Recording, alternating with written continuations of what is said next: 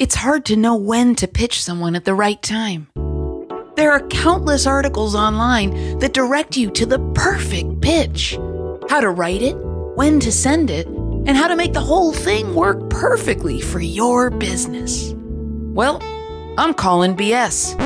There's no perfect pitch, and there's no one way to pitch it either. It's a constant rework of how to pitch and when to send, because pitching always involves a moving target. Welcome back to Why Are We Shouting? With me, Jill Salzman, here to help entrepreneurs get down to business. I want to talk to you about small business blunders, ways that entrepreneurs shine, and valuable lessons about growing your biz. This week, I want to inspire you to keep it up when it comes to pitching people to buy your stuff. Or spotlight your biz, or highlight you in any way, shape, or form. It's not easy to figure it out because there's not one right way to do it, but it's not rocket science either. If you ever want to create a list of people to pitch, just head to Lord Google for recommendations. There are plenty of sources on the internet. All you have to do is ask. But that often provides you with a mess of a list. Some of those folks aren't reachable at those emails anymore. Others are listed incorrectly. And most of the time, outreach to that type of list is a fruitless endeavor. Let's one-up that effort, shall we? If you know specific companies that would love to hear about your biz, but you don't have their specific email addresses to pitch them, then go to sites like hunter.io that'll find those email addresses for you. It helps you to create stronger lists, and you'll be much more likely to have your email land in the right inbox. But pitching is not for the meek. Last week, I chose a random business inspired by driving past their billboard and hunted down a long list of email addresses for companies just like the one that I saw. They're a perfect fit. Their audience is the same as our audience at the Founding Moms, so their fans would likely be fans of us, too. I whipped up the perfect pitch email and sent it out, confident that I'd hear back from at least 20% of the list in no time. I sat there, bated breath and all, sure I'd be inundated with replies. There weren't any same-day responses, though.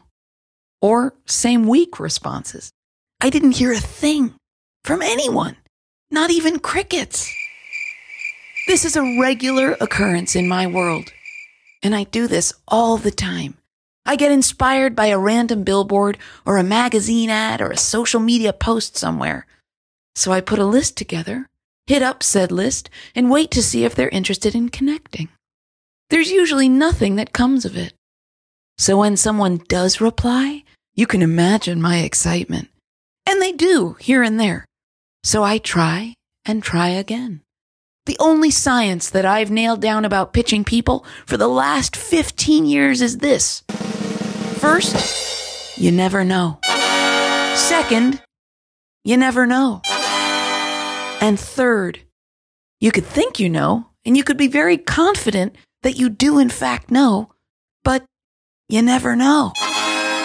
Even if you've nailed the perfect audience, and the perfect introduction, I'm LOLing very hard. Think again. You still might fail because you sent it out at the wrong hour, or the wrong day of the week, or at a time when the business is closed, or in the moments before they've had their cups of coffee.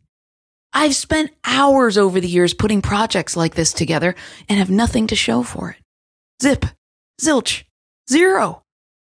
But the successes that have come in from time to time are what have kept me going and are the reasons that I'm still a huge believer in pitching your business more often than not. We've had a very long list of hot press features over the years and folks who buy what we sell because persistence is the name of the game. It's paid off handsomely, but just not in the very short amount of time that people always hope it will when it comes to pitching your biz. Here's to those of us who've come a long way in business and still have a really long way to go.